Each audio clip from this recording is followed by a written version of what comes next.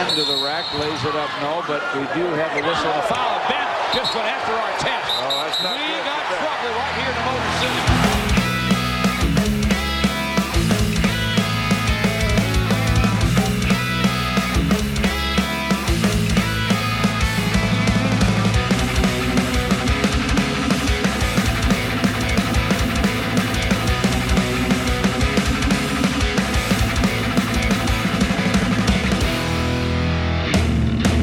Welcome to Growing Up Punk, the podcast about punk rock and all of its friends. My name is David, and I'm actually recording this intro from the back deck at my parents' house, so that's pretty rad. Anyway, on this episode, we've got an interview with the guys from American Arson. Before we get into that, though, just thought I'd say, hey, go ahead and follow us on our social media networks at Growing Punk Pod. You'll find us on Instagram. You'll find us on Twitter.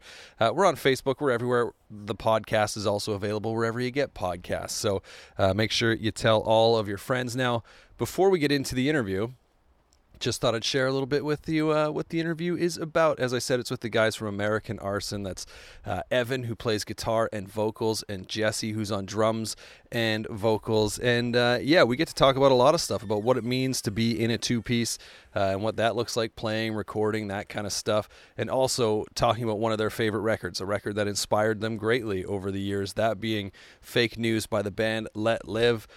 So without further ado, let's get into it. We also chat about their brand new album, A Line in the Sand. So let's waste no more time. It's me chatting with Jesse, chatting with Evan of American Arson.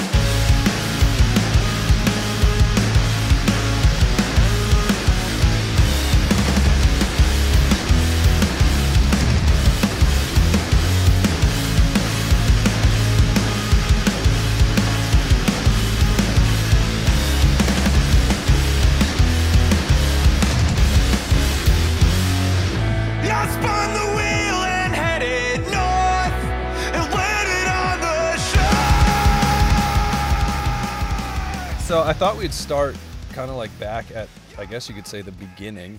Kind of how did you get into punk rock or post-hardcore, whatever, just like this kind of music, this scene of music. So, I mean, Evan, if you wanted to start, that'd be cool. You could share your story a little bit, first band maybe, or album or something. Yeah.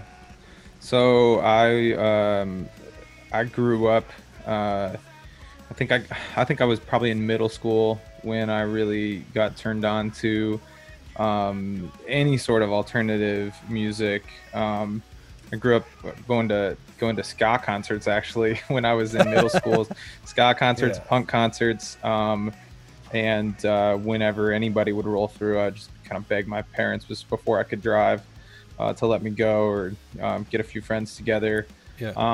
So I started playing piano when I was like 5 years old. So we have a music background. My mom was a piano and voice teacher. So me and all my brothers took classically trained piano, but I started playing guitar then in middle school. And when I was in high school, that was sort of the emergence of the sort of like the emotional hardcore revival. Right. This was near the end of the 90s.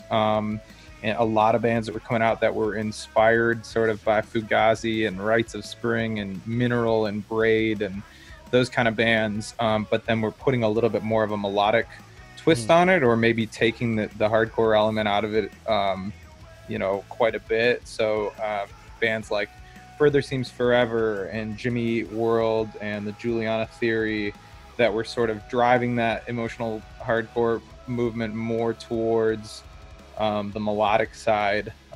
So I grew up kind of right in that divide, where you would have hardcore bands and I guess this emo, the new like second wave of emo bands playing together. And to me, that was just like everything I wanted in music. You had the melody, and it was totally acceptable to bring something all the way down to just stripped down to just a clean plucked guitar and one guy singing, and then all the way up to just screams and full bands roaring away. And so, those were kind of like my influence that shaped me growing up. And I played in some bands that were closer to the punk side. I played in some bands that were closer to the the melodic or poppier side. Yeah. And then I think that's kind of, what you get with American Arson is sort of just a Yeah. conglomeration of all of that. So it's a bit of a mix. I was gonna say I feel like I've been pushing this book a lot lately. It's because I just read it. But have you ever read the book Post by Eric Grubbs? I've not. Oh man, if you can find it, find it. I'll send it to you in the mail. No, but if you can find it, it documents like that whole. It goes through kind of starting back in like the DC, like hardcore, post-hardcore scene with Rites of Spring, Fugazi, stuff like that, and moves on forward kind of like with each band as it comes along through like Jawbox, Jawbreaker. It ends, I think, with Jimmy Eat World, but it covers Glassjaw, like all sorts of stuff. It's so good. That's man. really sweet. Cool. Yeah, I don't read a ton of books. Yeah, I don't read a ton of books, but I love music books. So, Jesse, what about you? How did you kind of discover punk rock, I guess? I mean, I'm gonna tell a story really rare and unique to kids growing up in the 90s, and that's I got my hands on a Blink-182 CD. And no, that, I mean, I guess like I grew up in the church and like playing at church and stuff like that, and going to a lot of the like Christian alternative festivals and stuff, and so I was familiar with a lot of those bands. But when I was several years old, I got my hands on a Blink CD and started listening to like earlier like Foo Fighters stuff, and being influenced by people like Dave Grohl and Travis Barker as a drummer. And obviously Dave Grohl was fronting Foo Fighters, but from his Nirvana days and stuff. And then around, I want to say 2001 or 2 or something. I was only several years old at the time. And I got my hands on one of the first Under Oath CDs. Right, yeah. And that Changing of Times, actually, before they even had their current, or what's their probably most well-known lineup, when Dallas was still fronting the band, that I got my hands on that, and I was like, holy crap, this is awesome. I would watch videos of like Aaron Gillespie playing drums and just like absolutely beating the living crap out of his drums and just like flinging himself everywhere, and just like, that looks like so much fun. And it reminded me of guys like Dave Grohl and stuff when they would play and everything. And so that was really the start of it for me. I would literally sit there and watch like videos, sit in front of a TV.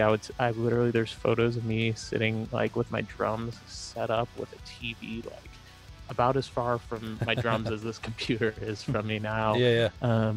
And for those listening, we can see each other on the screen.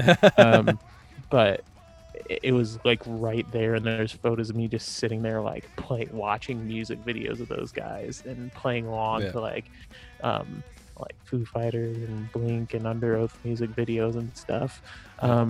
So those three were really big for me back in the day. And then obviously a little later into that, the band we're actually kind of focusing on today, Let Live, not a few years so later, was when I first got hold of them, and they completely changed my life.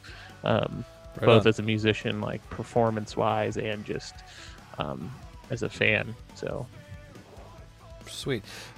It's funny that you bring up the music video side of things and early Under Oath, because I can remember, I don't know how many times I watched the video for Until the Sun Sleeps. Oh yeah. And just like, there's a part, I want to say it's Tim like kicks Dallas, maybe just like back kicks him, and I just like watch it over and over, man. like, what is this, dude? I bought all their, when they started releasing live DVDs for some of their stuff later on, I would buy those and literally just like play them over and over. I think I had to buy multiple copies of those things because I had just wear them out.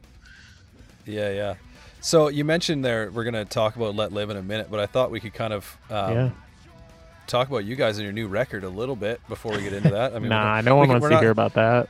Yeah, come on now. But so how did you guys meet? Like, how did you start a band? Where did that come from? Well, two guys walked into a bar. I basically started as a solo project, just trying to make some music with as few people as possible. I was in a band where we we had a lot of awesome opportunities and did a whole lot of touring, and it basically just fell apart because it was difficult for us to maintain the relationships. You were in going the to say band. I was in a band. We were pretty awesome. No, no, we had a lot of good opportunities. We had a good grassroots following going, and there was no reason for the band to derail other than the relationships deteriorating in the band, which wasn't any person in particular's fault. It was just a product of the fact that we were on the road all the time, Right. kind of doing it DIY, so there weren't really any creature comforts. And we didn't have a whole lot of money to come home to or anything like that. Yeah. I just watched those relationships deteriorate, and I kind of got it in my head that it would be a great idea to just do something with as few people as possible and remove some of those variables, not out of spite, just more out of, I've said before, it's the same reason why I ride a single speed road bike, right? There's no gears. There's less of a chance that I'm 25 minutes away from my house or 25 miles away from my house and something breaks. So it's just Right. one speed. It's easier that way. Yeah. So I was hiring a drummer for a little while, and he was a great guy. But he was doing his own thing. He was playing in a band that he was actually, a full-time member of, and so it became impractical after a while. And if you're a solo artist, it's kind of strange too to just be hiring one other person. It's just like there's half the people on the stage are hired at that point compared to only the one person who's like, I guess, the name bearer. So I just decided I wanted somebody that was like equally as invested in the band as myself, and kind of put that information out there. And came across Jesse online through some mutual friends, and did a little audition, just kind of more like a meet and greet. Yeah. And then we we started playing together, and then obviously it just it made more sense to for us to be, it became more of a traditional band at that point, with more than just one dude kind of steering the ship. Yeah, people ask us all the time, like, about he kind of touched on it, about like the benefits or the cons or whatever of having just two people in the band, and he nailed it there. It's like, it's not even just, like he said, it's not just out of spite, but like having fewer members, there's only two of us. So like, there's some cons in terms of we have a crap load of gear. So it's, in the early days before we could bring a crew with us, it was just the two of us loading it all in and out. Yeah. But at the same time, like he touched on, like on a personal level, we know we're good, so we're good. You're not trying to get personally, professionally, whatever, you're not trying to get 5 people on the same page. You're trying to get 2. Totally. So as long as we know each other are good, we're good. And it makes it, everything, decision making, songwriting, whatever it is, a lot easier that way. That's awesome. So how do you, like, as a two-piece, you've got like a big sound as it is, and I mean, you can do anything really going into a studio if it's just two of you, fake. But it's all fake. But you're right. You can fake anything in a studio. Right. But at the same point, I know, like, I think I don't know if I read it or you hinted at, but do you do live looping sort of stuff when you play? Yes. Yeah. So I do a couple different things. The number one thing is that I split my guitar signal to a guitar amp and a bass amp. I won't go into all the technical stuff because there's probably some people who don't care about that at all. Right. But I split my guitar signal to a guitar amp and a bass amp, and the side that goes to the bass amp is pitched an octave down, and then I tune the guitar way down too. So it's basically, covering the sonic range that you would expect from a guitar and a bass. But then we also have some songs where we do what's called live looping. So if somebody's not familiar with, guitar nerd kind of stuff, basically that means that I play a part, I press a pedal, that part plays back again. I basically just recorded it on the fly, and then I play a different part over that. And some songs we have, it'll just, there'll just be one loop or one layer to the loop. And we have some songs that have 6 or 7 layers to it. And then Jesse sort of monitors that looping process in his ears, and so that we can stay tight together. So we used to be, like 100%, like every song had looping.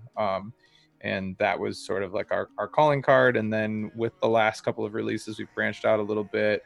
And the most recent album is about 70-30 songs that don't have looping, in favor of songs that don't have looping versus songs that do. Right. Yeah. Really, but the only thing that's not, when you see us live, the only things that aren't like physically being played by us live are like the big orchestral parts. And as much as we'd love to tour with a full orchestra and do like a Bring Me the Horizon live set style type of thing, like choir, like maybe one day, but I mean we can't. So that's the big like orchestral intros or big like horn stuff or whatever, like you like that stuff is on the track, but that's, I would say, a minority of what you see. Like all the guitars, all the drums, all the vocals, none of that is tracked.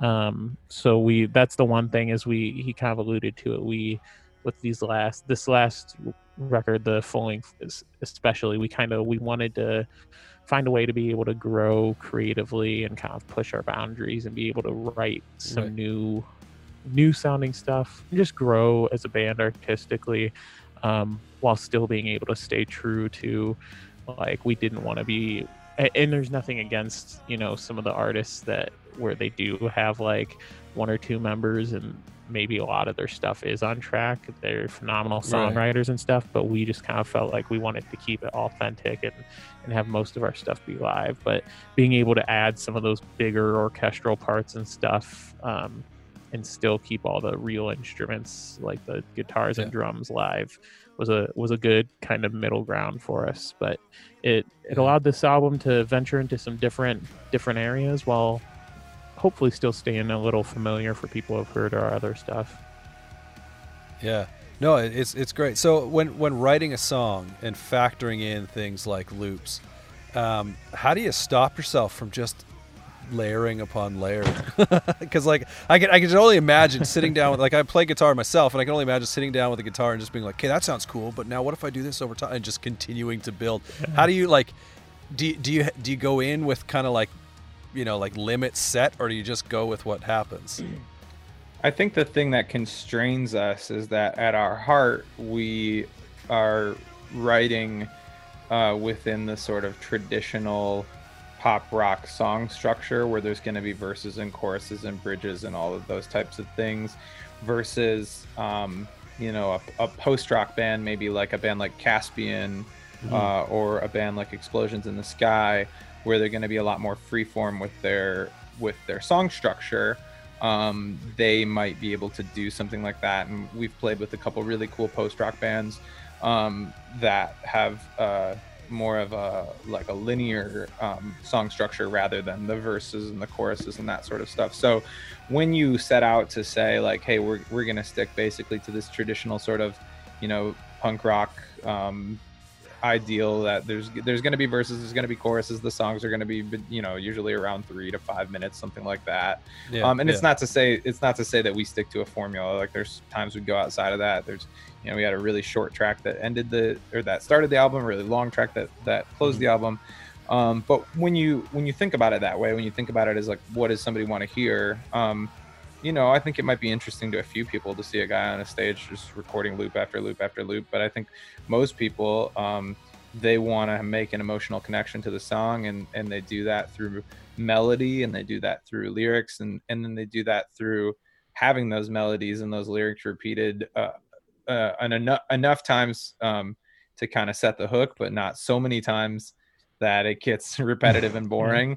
And so when you approach it like that, you sort of lose the temptation to just whack on 57 layers, because as much as your guitar as much as our musician friends or our band buddies like might enjoy it and like be super into it, like they we trying to find that balance between like having a chorus people can sing along to, or a punk verse that people can mosh or headbang to or whatever, and yell the words to, but also having stuff that we like enjoy, at least from my end, like having stuff that we enjoy playing artistically is challenging for us and fun, because like it's no fun to play the same 2 chords over and over and over, like so like or intricate loops or lead parts and verses, like even when it comes to writing like my drum parts and stuff like that, finding a way to keep things simple where it's necessary and allow in the choruses and allow people maybe to kind of like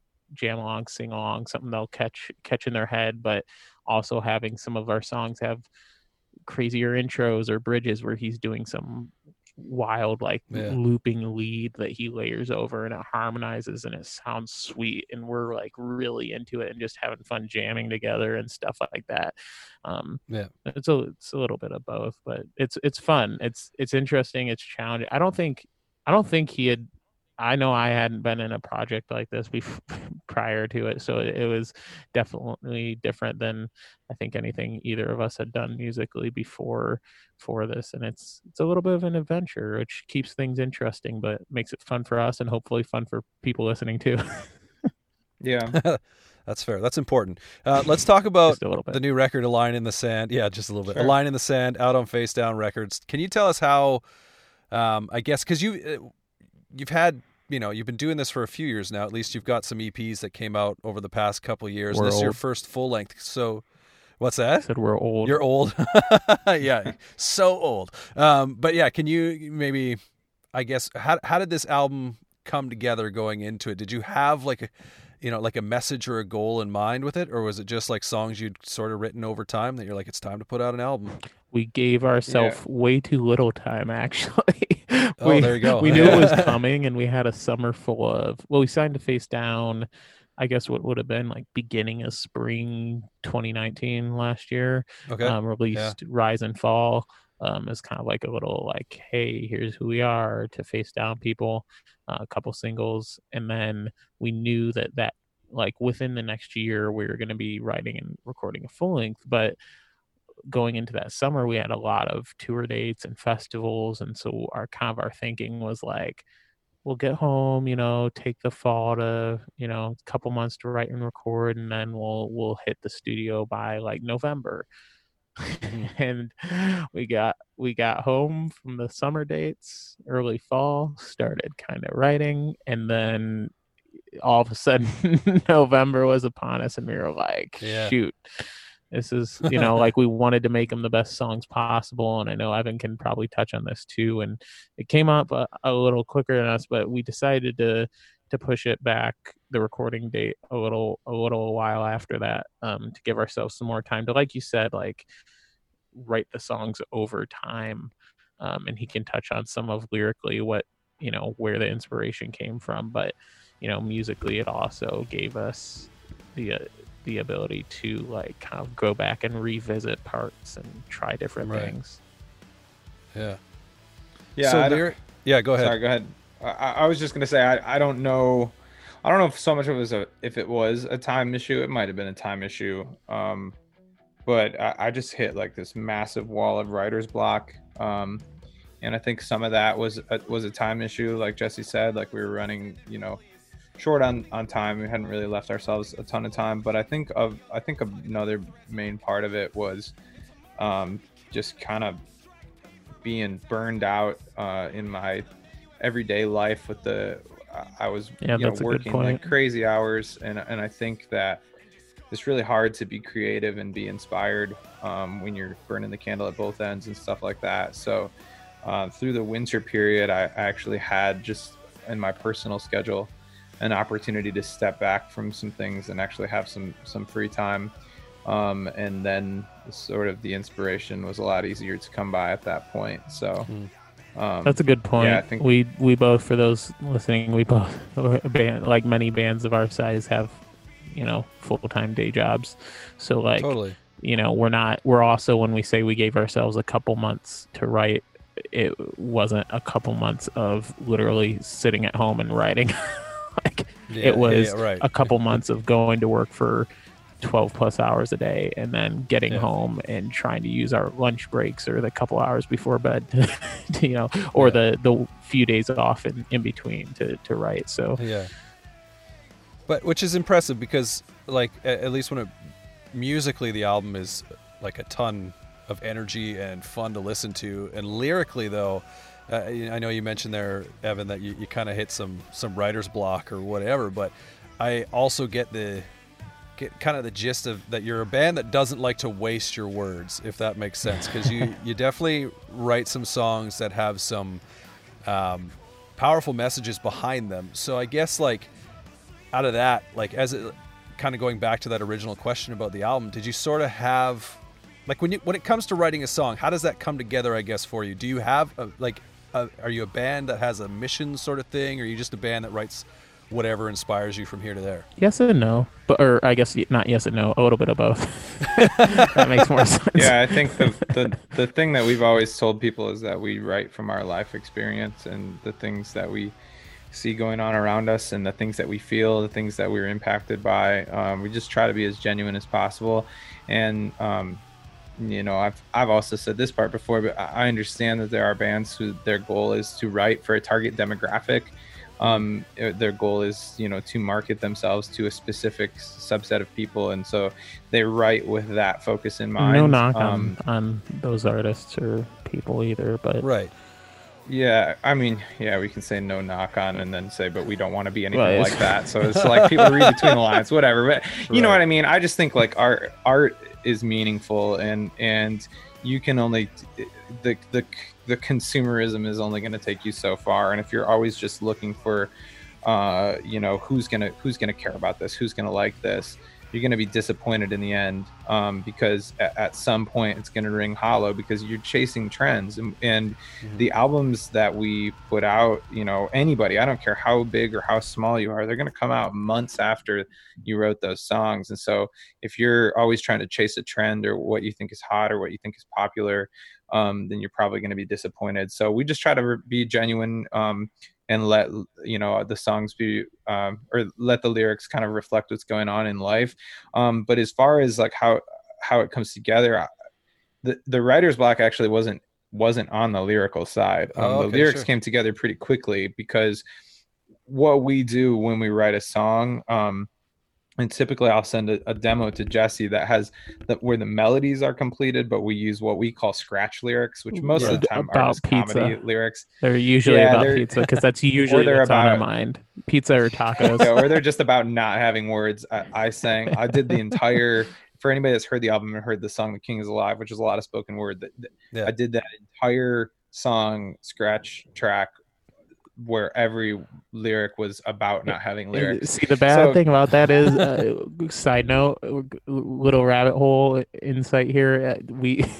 It gets to the point where I listened to the demos so many times as we were writing the songs and using the scratch lyrics in place over a course of months that even after the record comes out, like still to this day, it's hard for me to, like, when I sing certain songs live or hear them or think about what to play, like to not say the scratch lyrics, like talking about pepperonis and cheese, or just like it's bad, but that's fun. funny. Yeah, that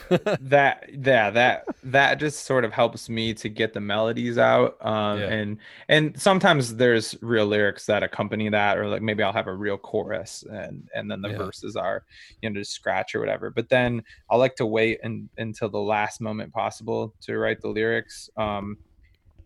So, you know, there was even, for those who aren't familiar with the recording process, typically drums are recorded first. And so when Jesse was recording, I was, you know, sitting in the studio just being inspired by right, something like that.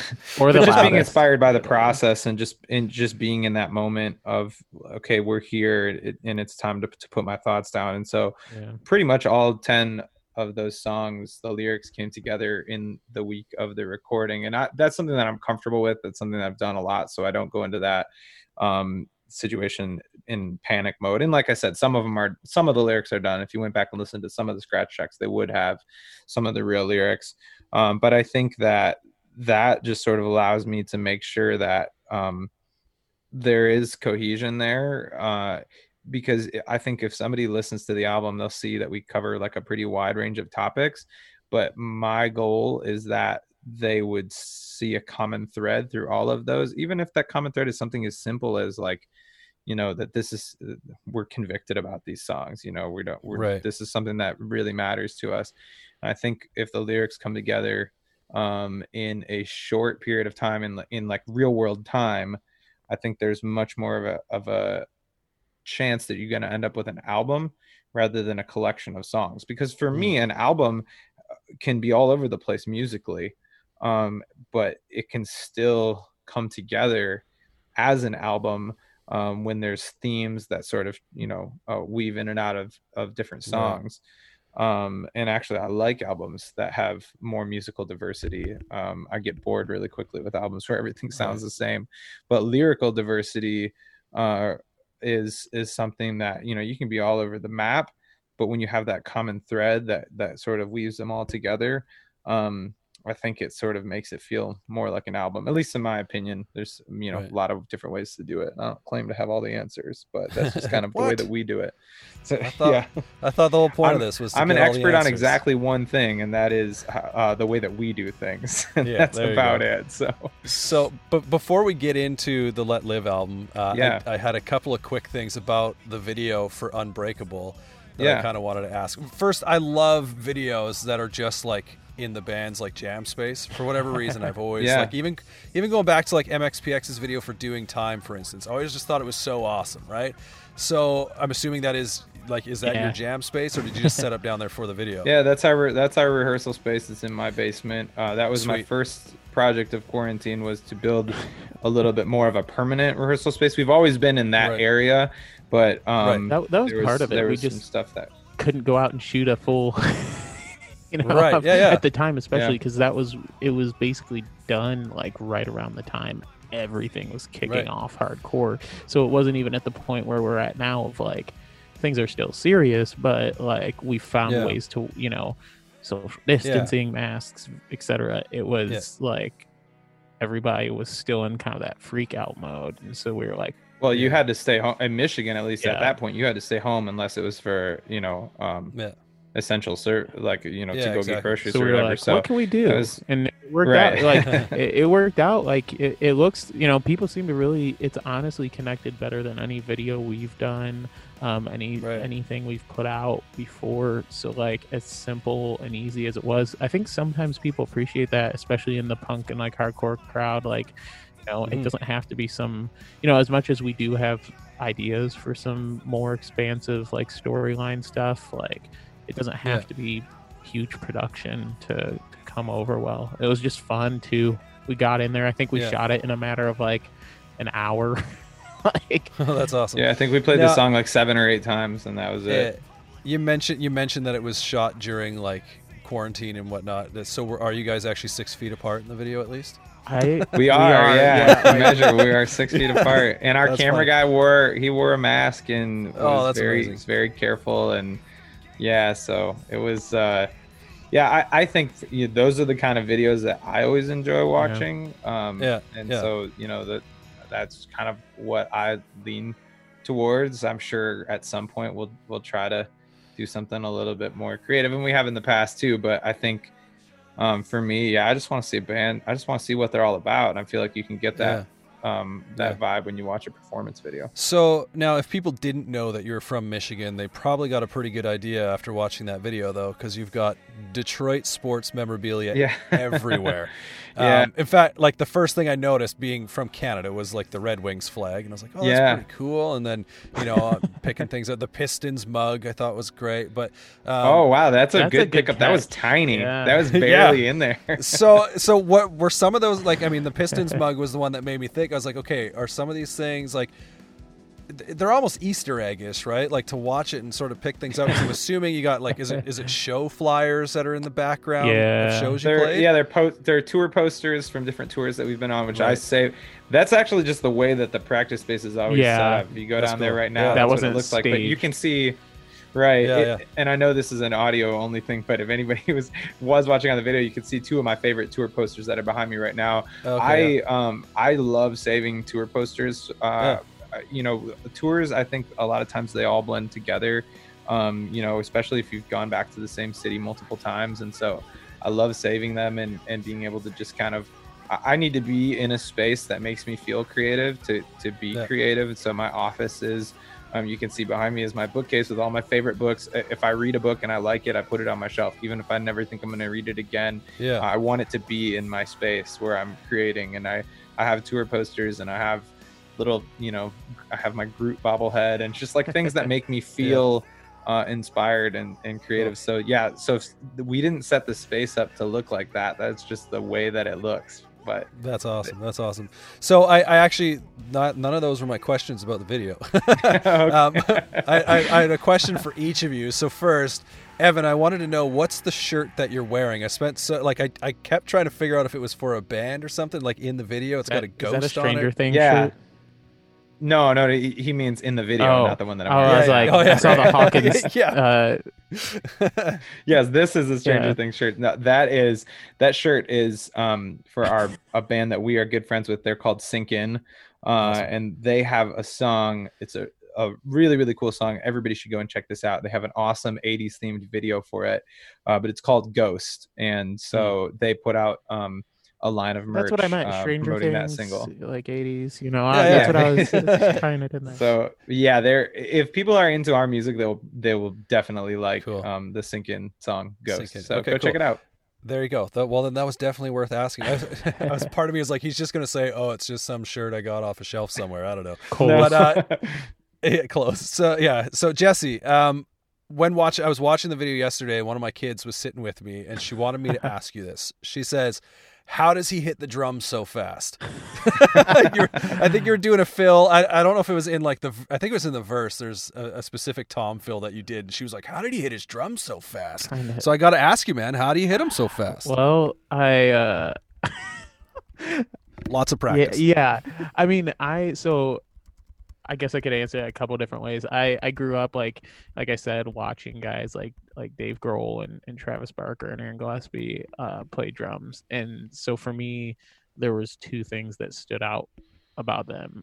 It was their power and the way they played and expressed themselves. They weren't, and there's some of my favorite drummers now, biggest influence now, are guys that are just sitting there kind of grooving and bowing their head, but are super technical and stuff like that. And I love that. But these guys were just hitting the drums as hard as they can, and their whole bodies were being put into it. It wasn't just their wrists or their hands and stuff. And then second was just their over. The way they moved around the kit with that same amount of power and, like you said, speed, and they were somehow able to kind of mesh both of those, I guess. And so I grew up at first I wasn't traditionally trained. I ended up taking some drum lessons from an instructor, and that was a big part of developing the speed and the stick handling and stuff like that, which I highly suggest to anyone that is, some people are able to naturally pick it up, and my experience was a little bit of both. I grew up just watching those guys and basically just hitting as hard and playing as fast as I could. I know that sounds kind of like a cop-out answer, but honest to God, that was my first few years of playing drums, was just hitting things as hard and fast as I could. I want to be like those guys. And then as I grew into it a bit, I started getting more traditional instruction and saying okay, how should I hold my sticks? How can I move my wrists to be able to, hit a double stroke here and get two hits with one movement, so without getting too technical into it, that really is it. I guess I hit them as hard and fast as I can, and I try and walk off the stage without any energy left. If I walk off the stage and I'm not just falling flat on the floor exhausted after a show, I don't feel like I played fast enough. I don't feel like I played hard enough. So that's really what it's about for me, and obviously a little bit of the the traditional education, I guess, but I can almost guarantee my 5-year-old's not going to listen to that. No, tell her I just hit as hard and fast as I can. There we go. Too long didn't read. He hits hard and fast. He just does it. Yeah, I just do it. So I was trying to think of a way to answer that without just being like that typical like cop out, like I just do it. No, I'm just that good, like because I'm. Well, I appreciate your thought out in the moment answer to my 5-year-old's question. It was good. Let's get into. I asked you guys when we were kind of setting this up. I said, well, let's talk about a record that influenced you, whether it was, influenced this album anyway, or just going in and being a band, making the music that you make, or just making music in general. And the album you guys picked was Fake History by Let Live.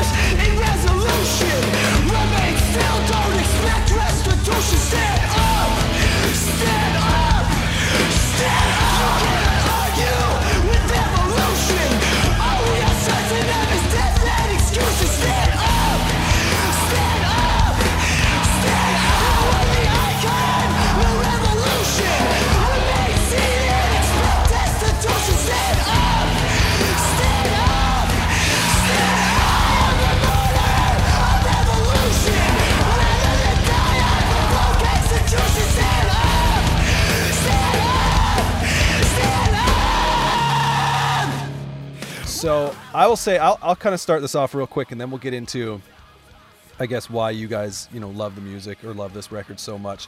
I was actually introduced to the band Let Live through the song Stained Glass Ceilings by the Wonder Years, because Jason Butler has a feature on that song. And the first time I heard it, I was like, who is this? Like, because his part comes in and it is so good. Unbelievable. Yeah. I think we did an episode on The Greatest Generation and No Closer to Heaven. Such an epic.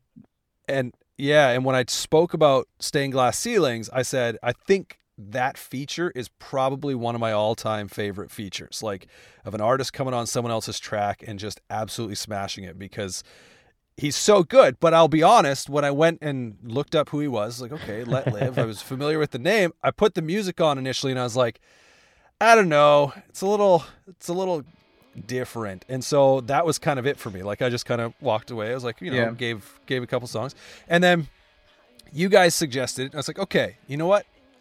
Every time I hear his feature, and he's obviously on the new Used record as well, right? I was like, okay, let's go in, let's give it another shot. So listening to this record, I was actually like, by making myself listen to it, I was actually blown away. Like, it's such a good record from start to finish. Yeah.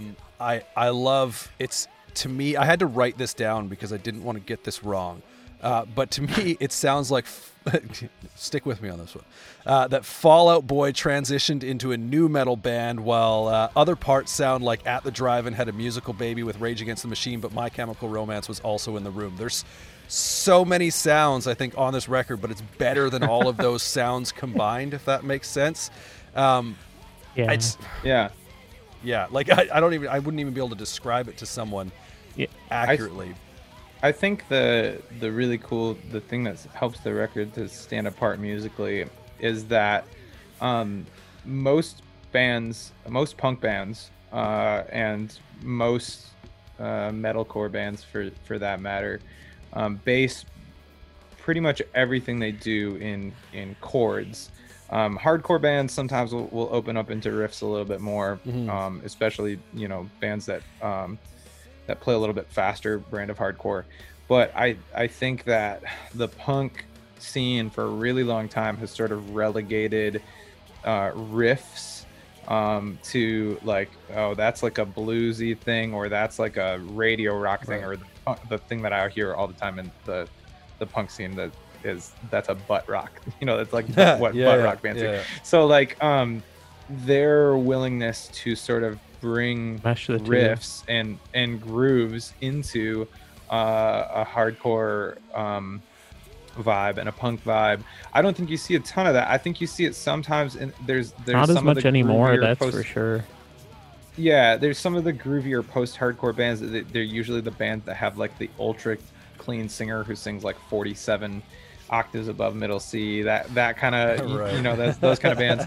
But I don't think you really see a ton of that riff based stuff, because it's hard to do and sound original and not just like, you know, just jamming That away on and the his pentatonic scale. vocal range too. Like there's Oh. like he'll be just screaming, and there'll be just a thrashing punk beat behind it, and then they'll, without like any warning, just switch right into a like super melodic, catchy, harmonized chorus in like some like Yeah. the kind of melody that gets stuck in your head, like that you would be singing Oh. over and over. And then there's some of those songs, a couple of the more chill songs on that record, like that are just super ambient and like almost soulful in a way. And like that's you know, he talks about he's a really cool person to listen to, not just from his personal story, but like from his musical journey and some of the different things he was influenced by, because then you can really start to see like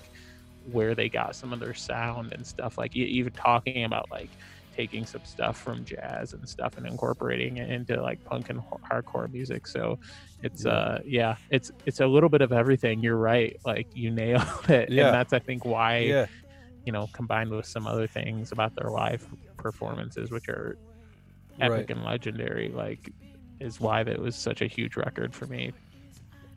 I mean, I had a quick note here that literally just said manic vocals, because Yeah. his voice, he could do so many different things with his voice, that it keeps, it's like a song never gets boring, no matter. I mean, I listened to this record, I think you guys, I want to say you picked it, you emailed like your pick a few days ago, Yeah. maybe 4 or 5 days ago, whatever it was, but I've listened to it probably 6 or 7 times since That's then, awesome. like all the way through. Yeah, I mean, part of it's doing a lot of driving around. I was like today I listened to it 2.5 times, I think, through, and it's like, it's so good. But I do have to ask, I guess, so there's 2 different releases for this record. Which record is your release that when you put it on, it's the one you listen to, like the original where it ends at Day 54. Yeah, day 54. The or album ends at Epitaph day release? 54 for me personally. Thank you, good. Okay, yeah. Like the bottom line is that whenever there's a re-release, so we were just talking about this for something else, but whenever there's a re-release, bands feel like you know, they want to do something extra for their fans because they don't want it to look like a money grab. Obviously, like there's you know, most bands do care about their fans and they're not just trying to extract as much money from them as possible. So they want to try to do something cool. And I think it's cool that the 3 songs were, you know, tacked onto the end. But for me, the album ends at day 54 because artistically that's where it was meant to wrap up. And I know, just, you know, we just put out an album where the thought that went into the last track and that track being the last track was, you know, that was something that we were looking at way down the, you know, at the very, you know, closer to the beginning of the creative process. And you know, then to go back and add 3 songs on, that would be cool, but I think everybody would realize that the emotional end of the album was that song. So 100%. And like both with your record and this one is, like, it's the closing track is clearly a closing track, right? Like, and that's the feeling I get when going into, because I guess it was Epitaph released, like, did the second release with the 3 songs tacked on the end.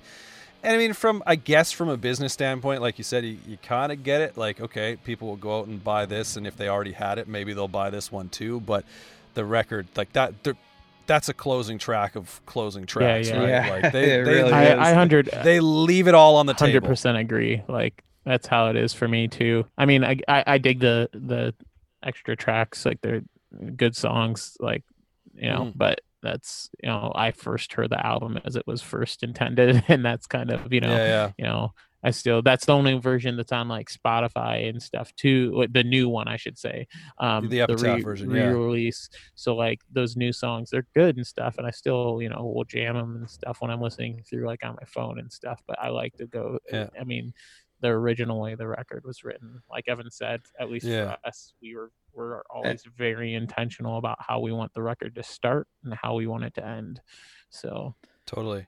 And the other thing about Day 54 is that it kind of brings together all of the themes of it's not just about like one thing. It sort of floats between the themes. And this is probably, I would say, the most personal of Let Live's records. They start to get a little bit more political after that, and a little bit more sort of like outwardly like focused lyrically, just kind of pointing out things that are going on. And not that there's isn't any of that on this album, there is, but just sort of, it almost seems like Day 54 is the song I'm talking about. It almost seems like stream of consciousness, like going through all of the things that he's kind of already ticked off on the album, and you know, discussing those sort of one by one and moving between topics. And so it seems like a natural place for the album to end.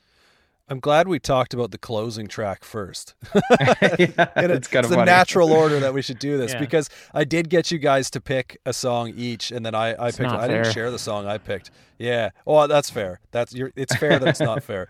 And I didn't write down who picked what, but I know one of you picked Le Prologue and the 666.8 billion.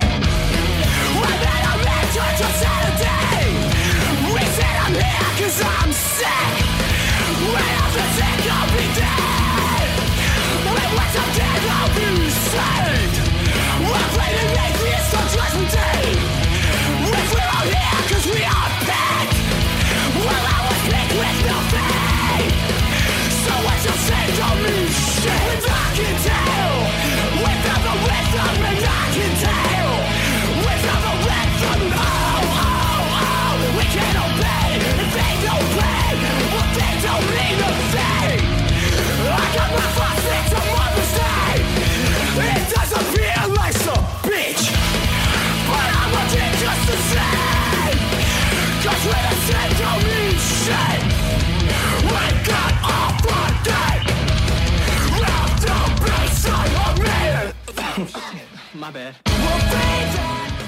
Yeah, that was me. That's almost a tongue twister. That was you. Okay, yes. The reason I gave you, I guess technically it's two, because Le Prologue is is an intro track, but they merge together. There's no like track breaks, and they kind of I always almost listen to them as one. Like I think for me, like, I've always loved like epic intro tracks like that just build like that drum part at the beginning. It just gets you hype. Like, the energy is huge, and it also, like, lyrically, one of the reasons Let Live was so huge for me is like, and Jason, I should say, Jason Butler individually has been a huge influence on me, is just his willingness to be 100% unfiltered all of the time, speaking up for whatever he believes in or whatever he sees going on in the world, whether he's experienced in his own life, or, as Evan said, like later on in the Let Live days, and now with Fever 333 getting super political and stuff like that, and outspoken about those things.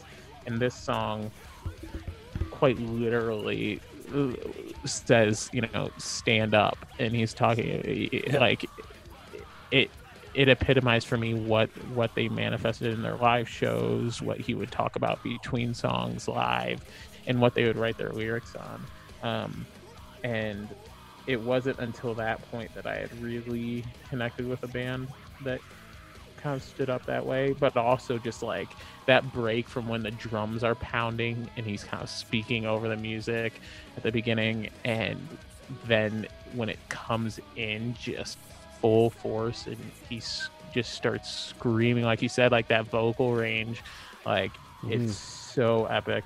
And then the 6.8 billion, we talked about kind of like the range both musically and vocally that him and the band have, and being able to write catchy hooks, but also like thrashing like punk and hardcore parts, and like it goes right in that big fast punk beat at the beginning of that song for the verse, and then the choruses on that song are so catchy and harmonized and stuff, and it sounds, it runs the gamut, as Evan likes to say, of their styles, I guess.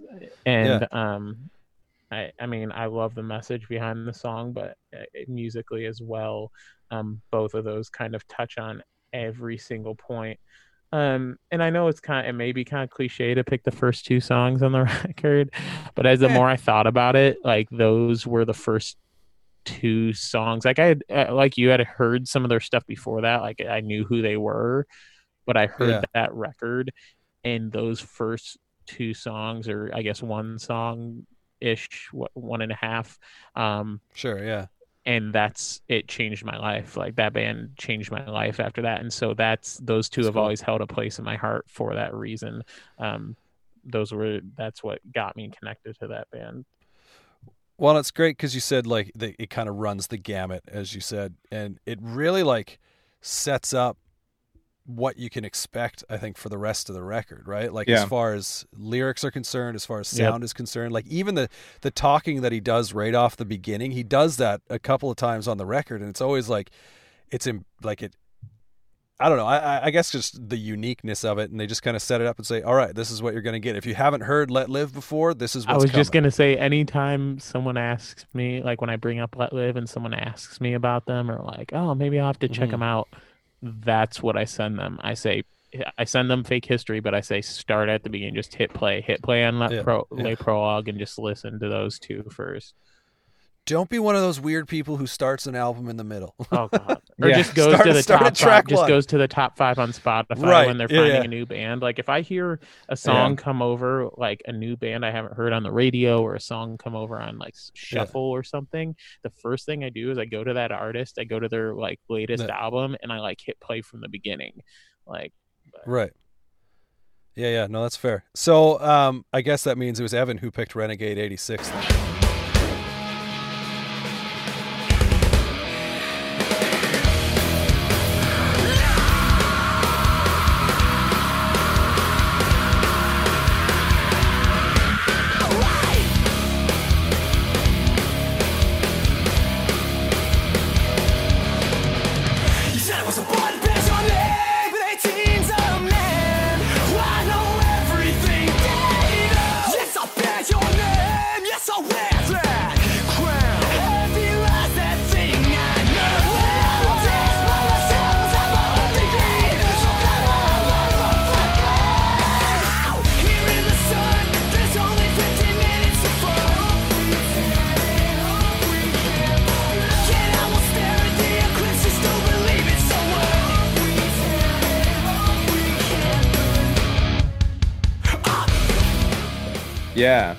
Yeah. So I think. What do you love about that song?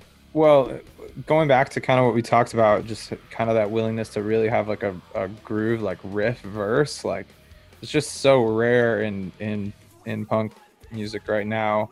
But then dropping into more of a melodic chorus, that's really catchy chorus, like what Jesse mentioned earlier.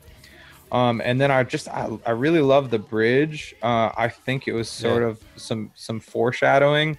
It had that it had like a hip hop swagger to it before we ever knew that Jason was gonna do something more hip hop ish, which is if you hear the Fever 333, which he jumps into there, and you can just sort of see all of their influences coming together. The hardcore stuff, the groovy kind of riffy guitar playing, the punk attitude, and then just sort of that, it's not spoken word in a way that you would hear spoken word in like a listener song or even like the kind of spoken word that we do. It's more like you said, he's just sort of talking over it, like that you will hear in hip hop music, where they're just sort of like setting up what they're about to say, sort of ad lib talking over it, and there's just an authenticity that comes with it. And so I get the sense that Renegade 86 is a pretty personal song. It's pretty poetic, so I'm not going to try to decode everything that he's talking about, but from a musical standpoint, and then I just feel like also it's got one of the most epic, like one of my favorite, I don't know if you call it a bridge or like a break, but the record book section is that's what I was just about to say. So anybody can listen to that and just feel like they're they can just go punch bricks. or something. I don't know. If you felt like punching bricks, that would be what you would want to listen to first. You could probably punch through some bricks. But yeah, you feel sort of like empowered by that.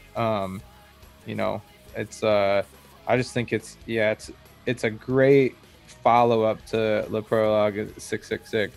I think it sort of sets the foundation for the album, and before they branch off into a few different directions.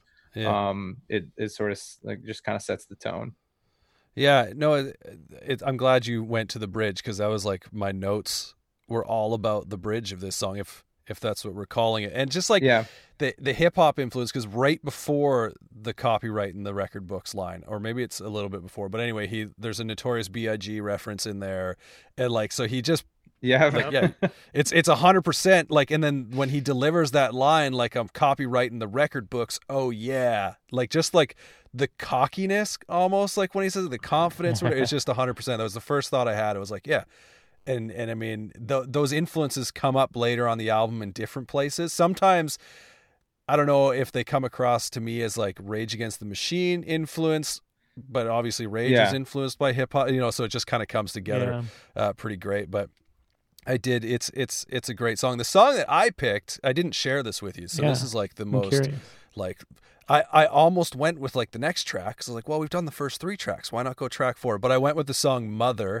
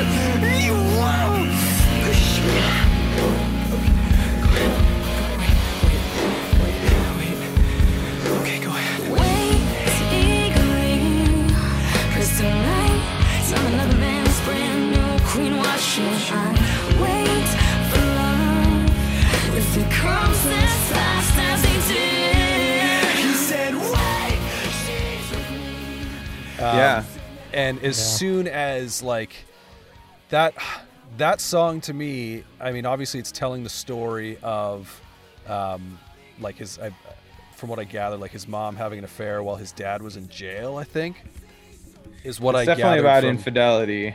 Yeah, 100%. But just the whole way it comes together. So again, I feel like he sings so like delicately on the first verse on this song, and then it comes in and he kind of really opens up. And then the second or third verse, depending on how you want to look at how the song's structured, like with the feature, I don't know who I got her name, Chelsea Warlick. I don't know what she's from, like if she sings in a band or what. I couldn't find anything. The only like music credit that I could find on the internet was this song. So I can't remember. But it's just cool how she comes in. You can find it out there. He's like, they've mentioned it before, but I can't remember. Yeah. So, but like she comes in and she sings like the part of, I mean, assuming what I'd kind of researched on this song is like the part of his mom in this story type thing. And it's just, it comes together a little bit like a musical at times, just the way he's telling a story, and they're doing it, lyrically as well as like, I guess, audibly in this song. And then it really takes a turn at the end where like the whole outro of the song is a completely different song. Basically, it's just such a cool song, but it also like makes you feel right. Like, and maybe I'm looking into it a little more because I've been listening to the Hamilton soundtrack a ton lately. Yeah. And so I'm just like, hearing like musical things in my brain. And the outro is very theatrical, and it almost is a little. It strikes me as like a little bit sarcastic, right? Yeah, it's sort of with the like almost like with the ragtime piano, like the syncopated piano, and then just like repeating that line, or maybe it's not sarcastic but insincere, like just if I repeat like "Don't you cry, mama, we'll be okay" just over and over and over, maybe I'll believe it, maybe she'll believe it, right? But yeah, I have to be honest, the first time that I heard that outro and it and the length of the outro, I was sort of like it was jarring. It was just sort of like that did not where I expected the song to go. It's not really where I wanted the song to go. But the more that you listen to it and you think about it in the context of the other stuff that he writes, where it sort of starts to fit, or it almost feels like somebody like losing their mind as you get closer and closer to the end of the song, and it is a really cool and very unique outro, not something that you would, I think, hear in a lot of songs in this genre. Yeah, no, it's I don't know. I agree when you said, or maybe Jesse said it wasn't fair that I made you pick one song. Yeah, because as I was going through to try,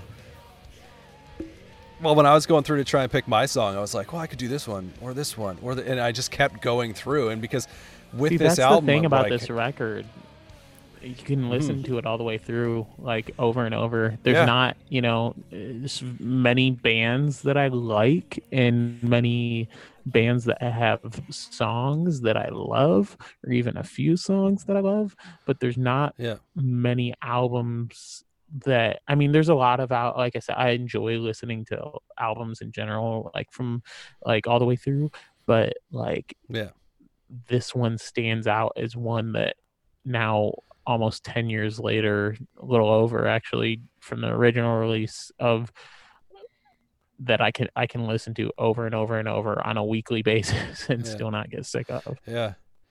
Like it's energetic, it's aggressive, it's weird, but it's also accessible. Like it's all of it, and I don't know, it's great. So I was a little skeptical when you first mentioned it, and I'm a supporter of this record now. It's awesome. Fantastic. I'm looking forward to driving back across Canada and listening to it countless more times and not getting bored of it. Cool. Yeah, I think that's something that is really unique in this day and age. Streaming is awesome because it's made so many more bands so much more accessible, and you can find bands that might be a lot smaller and maybe don't have the resources to tour to your area.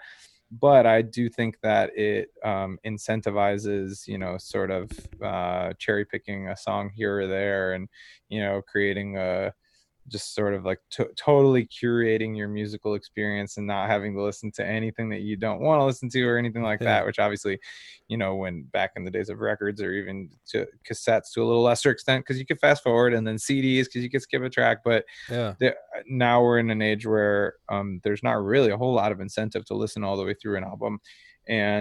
But when you do, I think that you get the whole picture. And with this album, it's just easy to do that because there's not songs that you want to skip.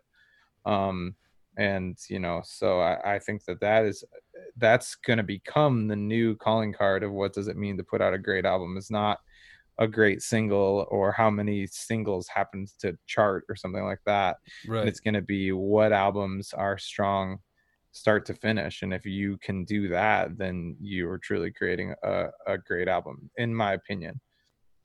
There you go. That's it. That's all I got. This was a lot of fun. Absolutely. I had a great time. Thank you so much for having us, and thanks for coming on. Absolutely. I'm glad a bear didn't come up behind you.